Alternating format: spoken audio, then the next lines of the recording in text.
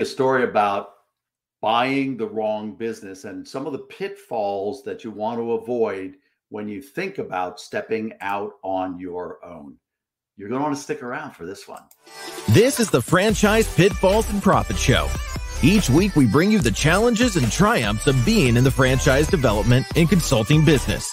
The things you need to make money faster.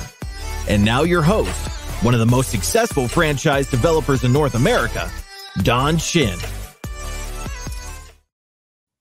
want to tell you a little story about a college, dorm college friend of my wife.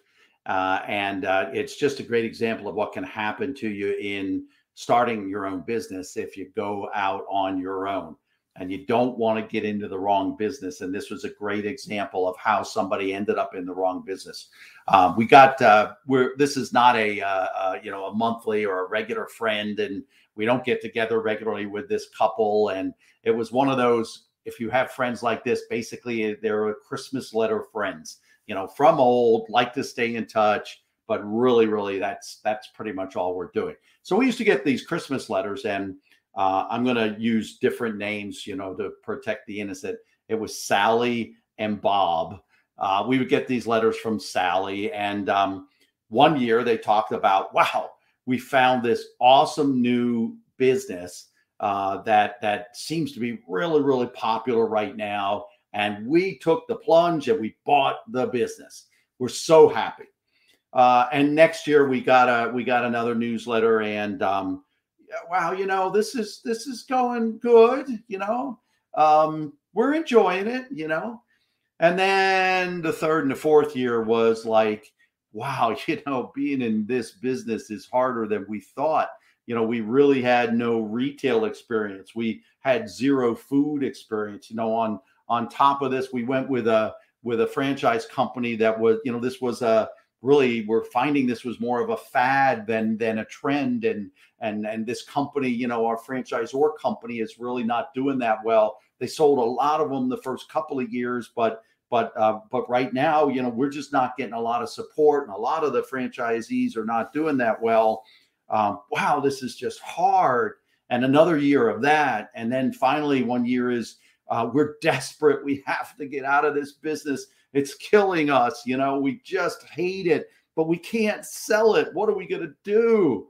And then finally, one year we got a letter that said, thank God we were able to sell this business and get out of this disaster that we were in.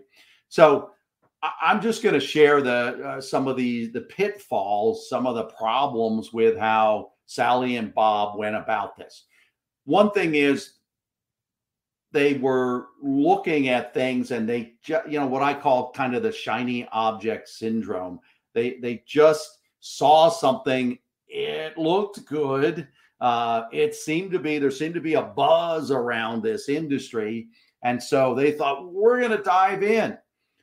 It turned out to be one of these food fads, and really not a business that trended and doing really well. The second thing is, because they didn't have any retail experience, they had no food experience. The second thing really was that they went with what's called an emerging brand, a company that doesn't have a lot of units up and running and trained. Emerging brands are often brands that have less than 50 units, and they've been in business less than 5 years. And so while it's a franchise and it has some structure, and yeah, there's a model there, it's just, there's a lot of things that are learned once franchisees are trained, they're operating. There's a lot of things that are learned in those first 10, 15, definitely in the first, say, 20, 25, 30 units. And so if you're buying a franchise under 50 units, or if you're buying a franchise clearly under 25 units, you've got to understand that you've got to be flexible. You've got to understand some things are going to be changing. It's just not the same as a franchise that's been in business for 15 years and has 500 units.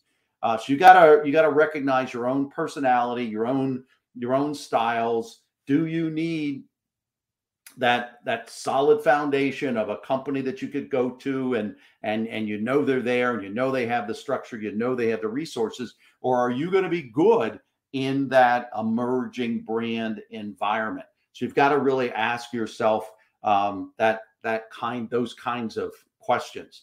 So really what we're saying here is that I'd say the third kind of pitfall, the third problem, is they did this all by themselves. And honestly, I don't know how people do it. Depending on what you read, there are somewhere between 4,000 and 6,000 different franchise companies out there that you can potentially get involved in. I don't know how anybody has the time or the background to be able to go through that scenario.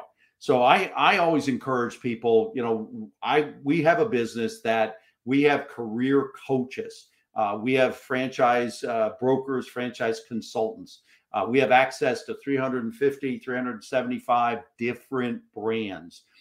And almost more importantly is we have a process that we have fine-tuned over my 23 years in franchising.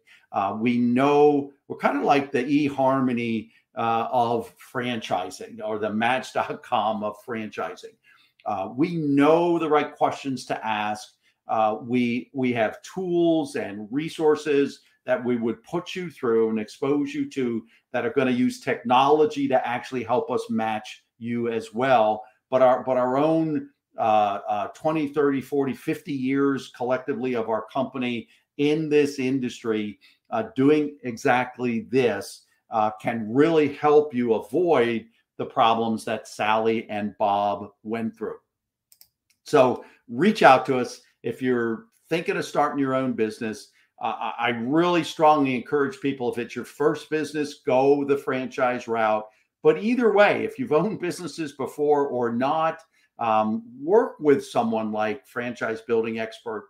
Tap into our resources, our contacts, and our experience to be sure that you not only find a franchise where you can make money, but you also find the franchise that's specifically best for you.